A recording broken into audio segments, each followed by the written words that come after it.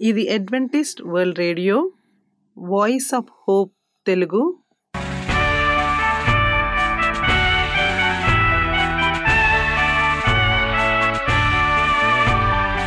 ప్రపంచమంతా క్రైస్తవ సందేశములు ప్రసారము చేయుచున్న అడ్వెంటిస్ట్ మీడియా కేంద్రము. ఈ జీవన జ్యోతి కార్యక్రమమునకు ప్రేమపూర్వకముగా ఆహ్వానించుచున్నాము. ఈ జీవన జ్యోతి కార్యక్రమము ద్వారా మీరు చూపించుచున్న ప్రేమ లేఖ వ్రాయటం ద్వారా, SMS పంపటం ద్వారా తెలియపరచగలరు. అందు నిమిత్తం మేము కృతజ్ఞతలు మీ అందరికీ చెప్పుచున్నాము.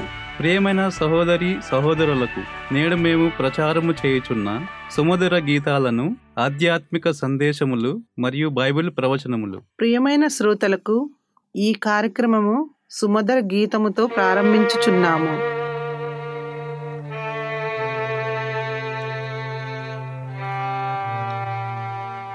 కదిలింది సిలువ కరుణాల క్రీస్తు, కారడవిలోనికి సాగింది. జనం చేరుకున్న కాలం పొత్తాగింది. తల్లి మరియమ్మ హృదయం కరిగింది. ఎక్కించారు సిలువ పైకి, దించారు సిలువను రాతిలోనికి.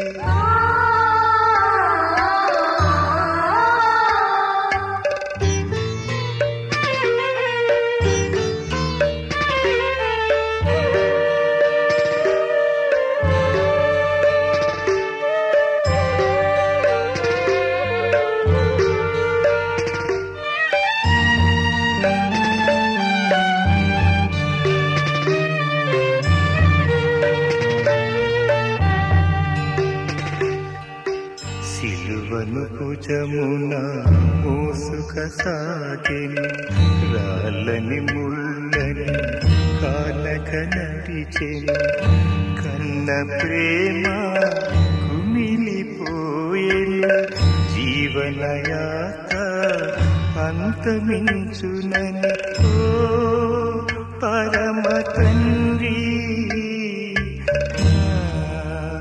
ప్రాణ తండ్రి, నీవు చేయని నేరం నీపై మోపి సిలువ వేయాలని, తండ్రిని సిలువ మోయాలని.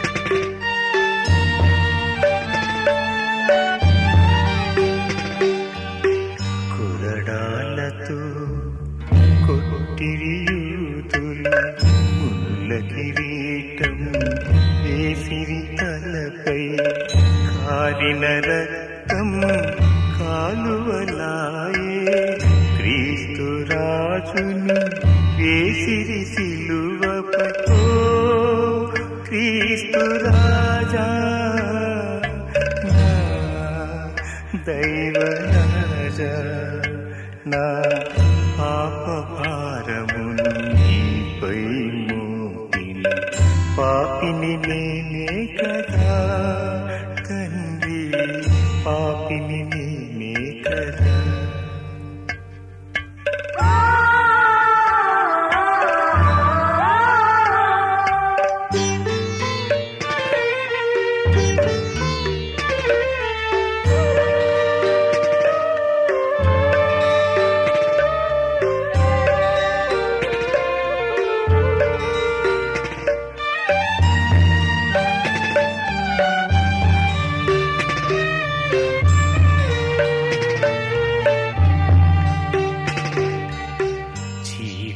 పడిన సూర్యకాంతి, చితికిపోయిన జీవన కాంతి విలపిస్తున్నాను ప్రభువు కోసం చిందెను రక్తము మన కోసం మన కోసం మన కోసం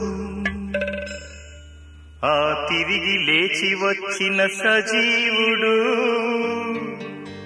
పరిశుద్ధుడు ప్రభువు Yesu Kristu.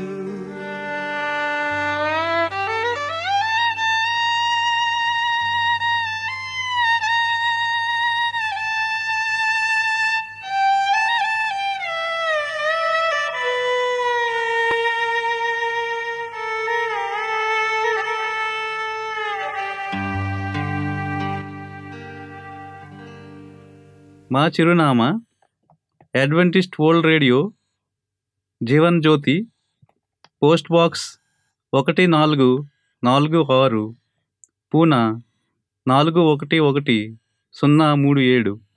Mobile number 9398344406, Maharashtra, India.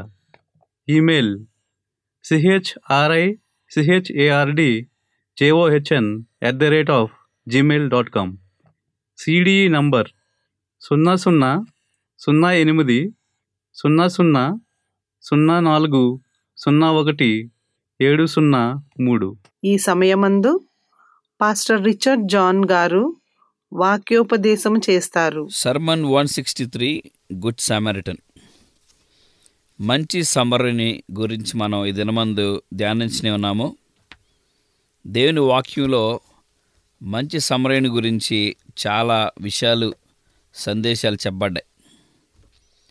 ఇక్కడ ధర్మశాస్త్రపు దేశకుడు యేసుని ఏమని అడిగున్నాడో ఇక్కడ మనం చూడవచ్చు.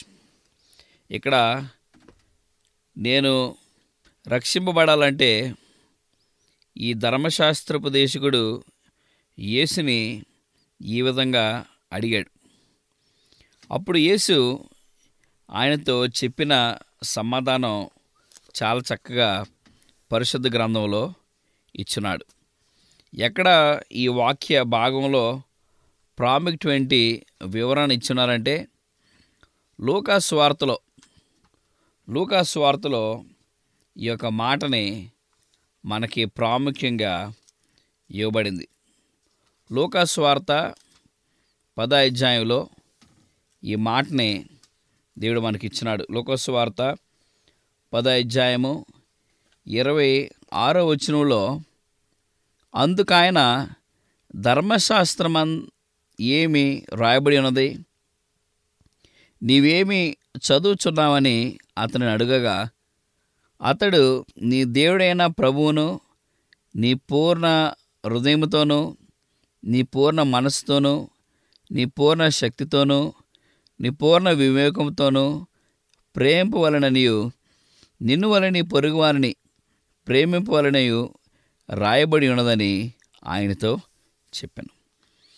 ఇక్కడ ధర్మశాస్త్రోపదేశకుడు అడిగిన ప్రశ్నకి నీవు పూర్ణ మనసుతోనూ, పూర్ణాత్మతోనూ, పూర్ణ బలంతోనూ, పూర్ణ శక్తితోనూ సమస్తము సంపూర్ణంగా నువ్వు చేసుకొని నీవు నీ పొరుగు వారిని ప్రేమించమని చక్కని ఉపదేశాన్ని యేసుక్రీస్తు ప్రభు ఆయనకి ఇచ్చారు.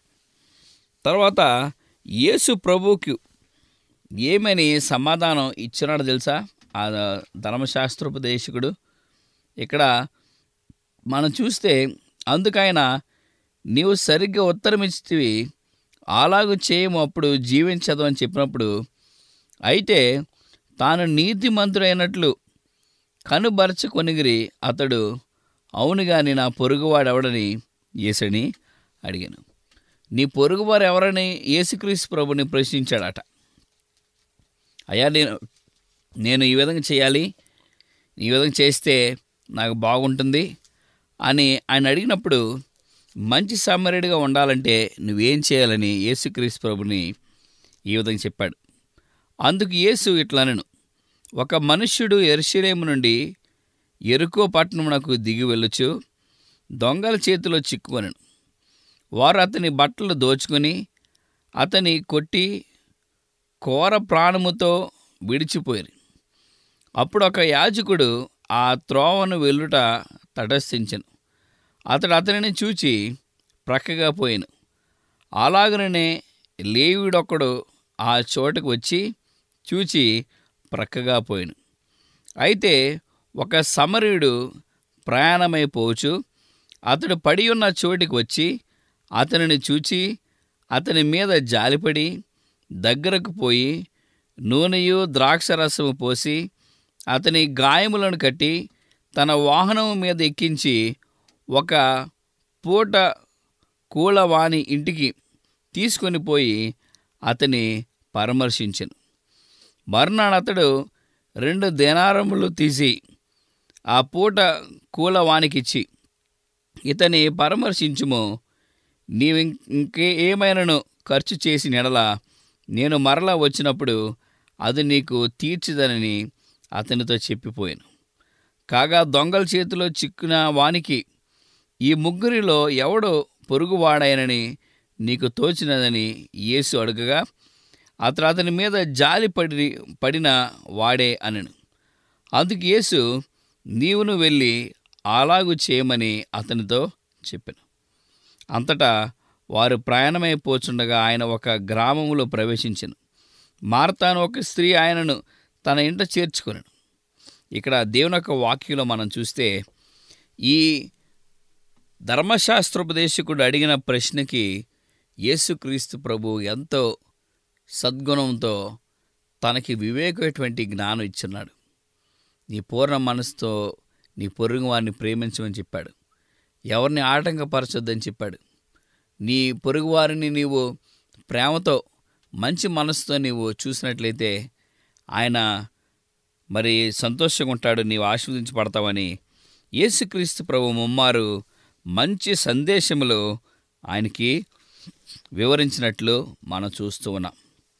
ప్రియమైన వారలారా, మనం మంచి సమరయుడి వలె జీవించాలనే ఒక ఉద్దేశం మనకి కూడా ఆశ కలిగి ఉన్నదా లేదా అని మనం కూడా మనం ప్రశ్నించుకోవచ్చు. ఇక్కడ యాజకుడుగా ఉన్న వారు ఎవరని మనం గమనించినట్లయితే, యాజకుడునగు యెహోవా దృష్టిలో యాజకత్వం చేయవాడు. యాజకుడు చేసే పని ఏమిటంటే, యాజకులు దేవుని సన్నిధిని ఇశ్రాయేలు ప్రజల యొక్క పాపముల నిమిత్తం దహన బలి అర్పించుచు యాజక ధర్మమును చేయువారు. అయితే అలాంటి యాజకుడు దొంగల చేతిలో చిక్కి దెబ్బలు తిని ఘోర ప్రాణములతో కొట్లాడుచున్న వానికి సహాయం చేయకుండా ఇది నాకెందుకులే అన్నట్లు ప్రక్కకు తొలగిపోయాను. యాజకులు చాలా పవిత్రమైన వారు, కానీ ఆపదలో ఉన్నవారిని ఆదరించక నిరాకరించాను. యాజకులు చాలా ప్రాముఖ్యమైన వారు.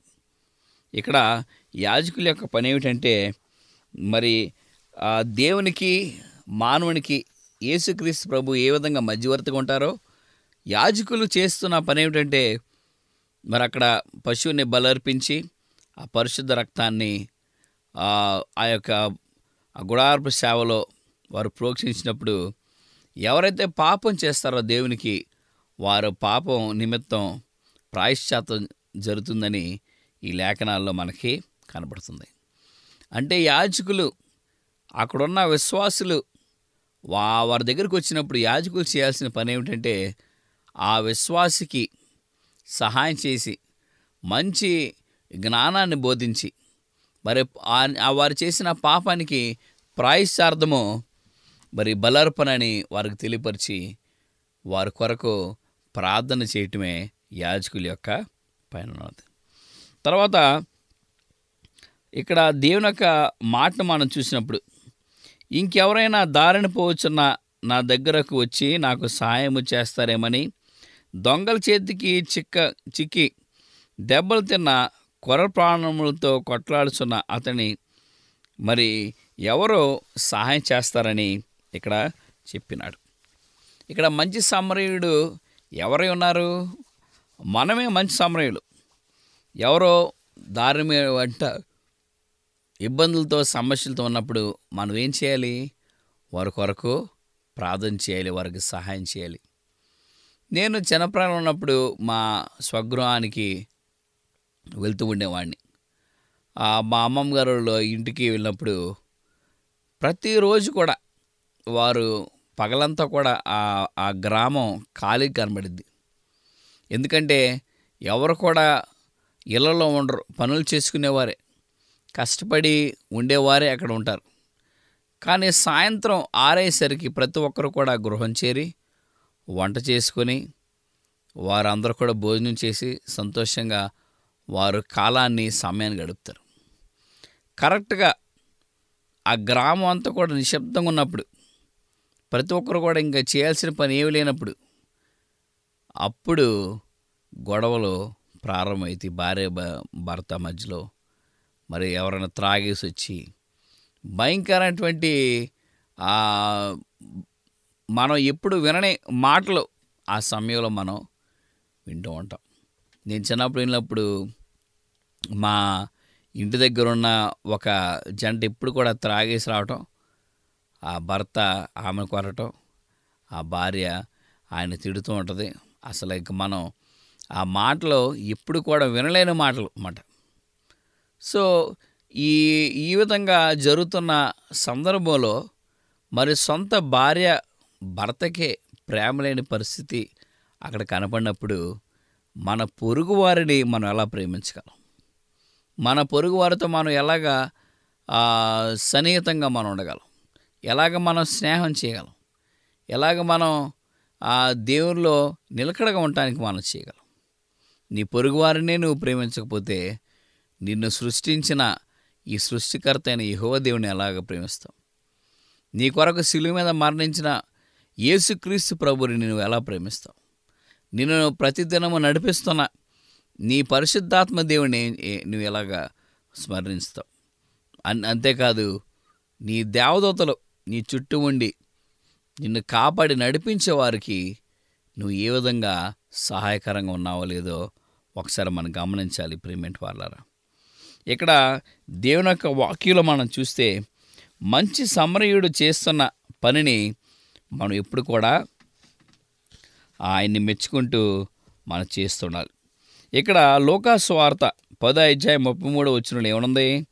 అయితే ఒక సమరయుడు ప్రయాణమైపోవచ్చు, అతడు పడి ఉన్న చోటికి వచ్చి అతన్ని చూచి అతడి మీద జాలిపడి దగ్గరకు పోయి నూనెయు ద్రాక్షరసము అతని మీద పోసి అతని గాయములు కట్టి తన వాహనం మీద ఎక్కించి ఒక పూటకులు వాని ఇంటికి తీసుకొని పోయి అతని పరామర్శించెను.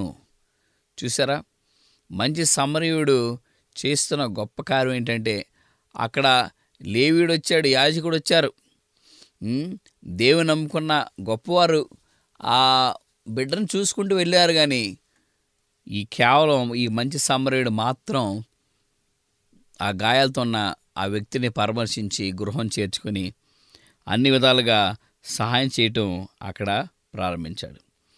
మర్నాడు అతడు 2 దినారాలు తీసి ఆ పూట కూలవానికిచ్చి, ఇతని పరామర్శించుము, నీవింకేమైనా ఖర్చు చేసిన నేను మరలా వచ్చినప్పుడు అది నీకు ఇస్తానని ఆయన చెప్పి వెళ్ళిపోయాడు. సో కాగా దొంగల చేతిలో చిక్కిన వానికి ఈ ముగ్గురిలో ఎవరు పొరుగువాడని నీకు తోచున్నదని ఈ ధర్మశాస్త్రోపదేశకుని యేసుక్రీస్తు ప్రభు అడిగారు. అప్పుడు ఏమని యేసుక్రీస్తు ప్రభు సమాచారం తెలుసా? అందుకు నీవు వెళ్ళి అలాగు చేయమని అతనితో చెప్పాను. అంతటా వారు ప్రయాణమై పోయి వెళ్ళిపోయారు. ప్రియమైన వారలారా, మంచి సమరయుడిగా నీవు ఈ లోకంలో జీవించాలంటే నీకు సాధ్యమో కాదు. అసాధ్యమైనది ఏమీ లేదు. నీవు సాధ్యంగా చేసుకోవాలంటే నీలో నిజమైనటువంటి యథార్థత నీ జీవితంలో ఉండాలి. నీ కుటుంబంలో కానీ, నీ గృహంలో కానీ, నీ ప్రతి పరిస్థితుల్లో కానీ ఎప్పుడు కూడా నీవు సంతోషంగా, జ్ఞానంగా కలిగి జీవించాలి. మంచి సమరయుడి లక్షణాలు ఏంటి? నీవు ఇతరులకు సహాయం పడుతూ, నీ ద్వారా వేరే వారికి సమస్య రాకుండా నువ్వు చూసుకుంటూ ఉండాలి. అంటే మంచి స్వబుద్ధి కలిగి జీవించాలి, మంచి తలంపులు కలిగి జీవించాలి, మంచి ఆలోచనతో ఈమిడి నడిపించాలి. దేవుని ఎడల నీవు మంచి సమరుడిగాని నీవు పిలిపించుకోబడాలి. సో నీవు లేవీడు వలె, యాజకుడి వలె నువ్వు గొప్పవాడవచ్చు ఈ లోకంలో, నీకు సమస్త ఉండవచ్చు ఈ లోకంలో. కానీ నీవు మంచి సమరుడి వలె తగ్గించుకొని నీ పొరుగువారికి ఆపదలున్నప్పుడు నీవు ఆయన చూసి వెర్రవేగి నవ్వి ఎక్కిరించకుండా నీవు సంతోషంగా వెళ్ళి ఆ బిడ్డకి సహాయం చేసినట్లయితే నీకు ఎంతో ఆశీర్వాదం నీలో ఉంటుంది. సో మనందరం కూడా మంచి సమరుడి వలె ఉండటానికి ప్రయత్నిద్దాం. ప్రేమేంటి వారలారా, నీవు ప్రయత్నించినట్లయితే ఈ దినమే నీవు సిద్ధపడి ఉండవలసిందిగా నేను కోరుచున్నాను. మనం ప్రార్థన చేసుకుందాం. మా ప్రియ పరలోక తండ్రి, నీ పరిశుద్ధ నామమునకు స్తుతులు స్తోత్రాలు చెల్లిస్తున్నాం ప్రభువా. ఈ దినమందునైనా మంచి సమరయుడి యొక్క ఉద్దేశాన్ని మేము తెలుసుకుని ఉన్నాము.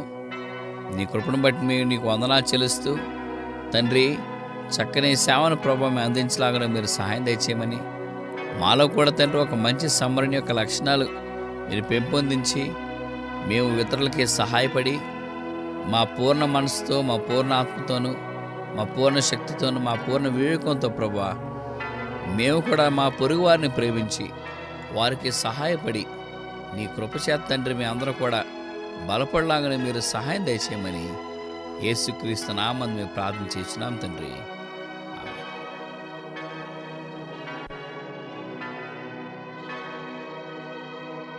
ఈ వాక్యోపదేశము మీ అందరికీ ఆశీర్వాదకరముగా ఉండాలని ప్రార్థిస్తున్నాము. మీ యొక్క సలహాలు మాకు లేఖ మరియు SMS ద్వారా ఇవ్వగలరు. మీకు ఏమైనా బైబిల్ పాఠములు నేర్చుకోవలసిన ప్రేరేపణ ఉన్నట్లయితే మాకు తెలియజేయగలరు. మీకు ప్రార్థన అవసరతలు ఉన్నట్లయితే మాకు వాట్సాప్, SMS ద్వారా తెలియపరచగలరు. మీ కొరకు ప్రార్థన చేయుచున్నాము. ప్రియమైన విశ్వాసులారా, మా చిరునామా Adventist World Radio, Jeevan Jyoti, post box number 1446, Poona 411037, Maharashtra, India. Mobile number 9338344406. Email CHRICHARDJOHN@gmail.com. మరలా ఇదే సమయానికి ఇదే మీటర్ బ్యాండ్లో కలుద్దాం. అంతవరకు సెలవు. దేవుడు మిమ్ములను మీ కుటుంబాలను దీవించునుగాక. కదిలింది సిలువ కరుణాల క్రీస్తు, కారడవిలోనికి సాగింది.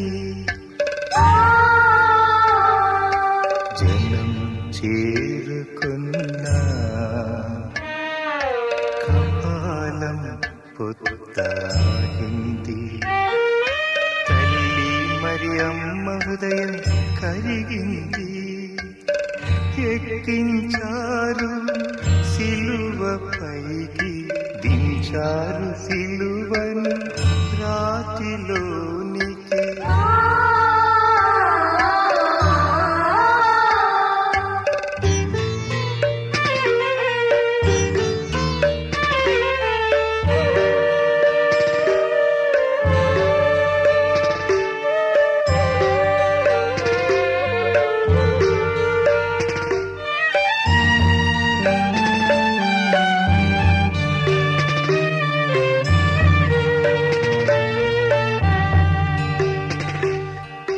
సిలువను భుజమున మోసుకసాగెను, రాళ్ళని ముళ్ళని కాలక నడిచెను.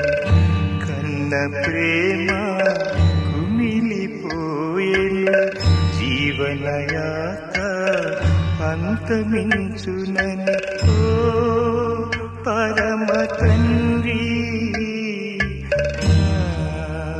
ప్రాణ తండ్రి,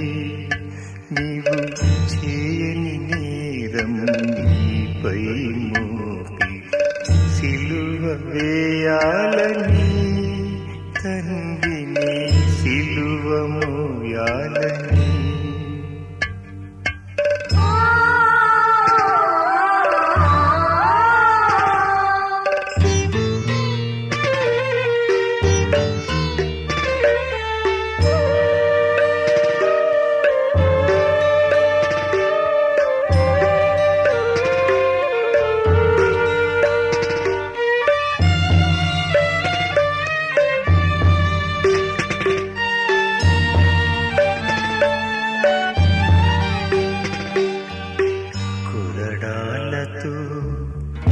కొట్టిరియూతులు ముల్ల కిరీటం వేసిరి తలపై, కారిన రక్తం కాలువలాయే, క్రీస్తు రాజుని వేసిరి సిలువపై. ఓ క్రీస్తు రాజా, నా దైవరాజా, నా పాప భారమును నీపై మోపిన పాపిని నేనే కదా తండ్రి, పాపిని నేనే కదా.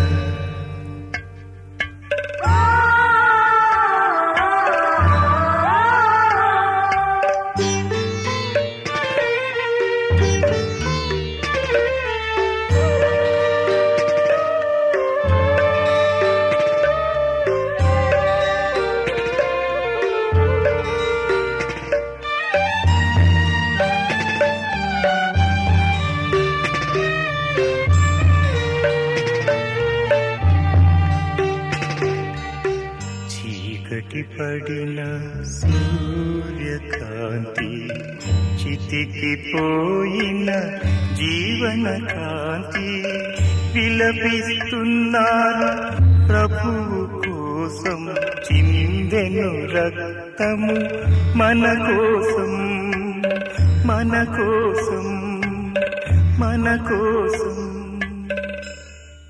ఆ తిరిగి లేచి వచ్చిన సజీవుడు, పరిశుద్ధుడు, ప్రభు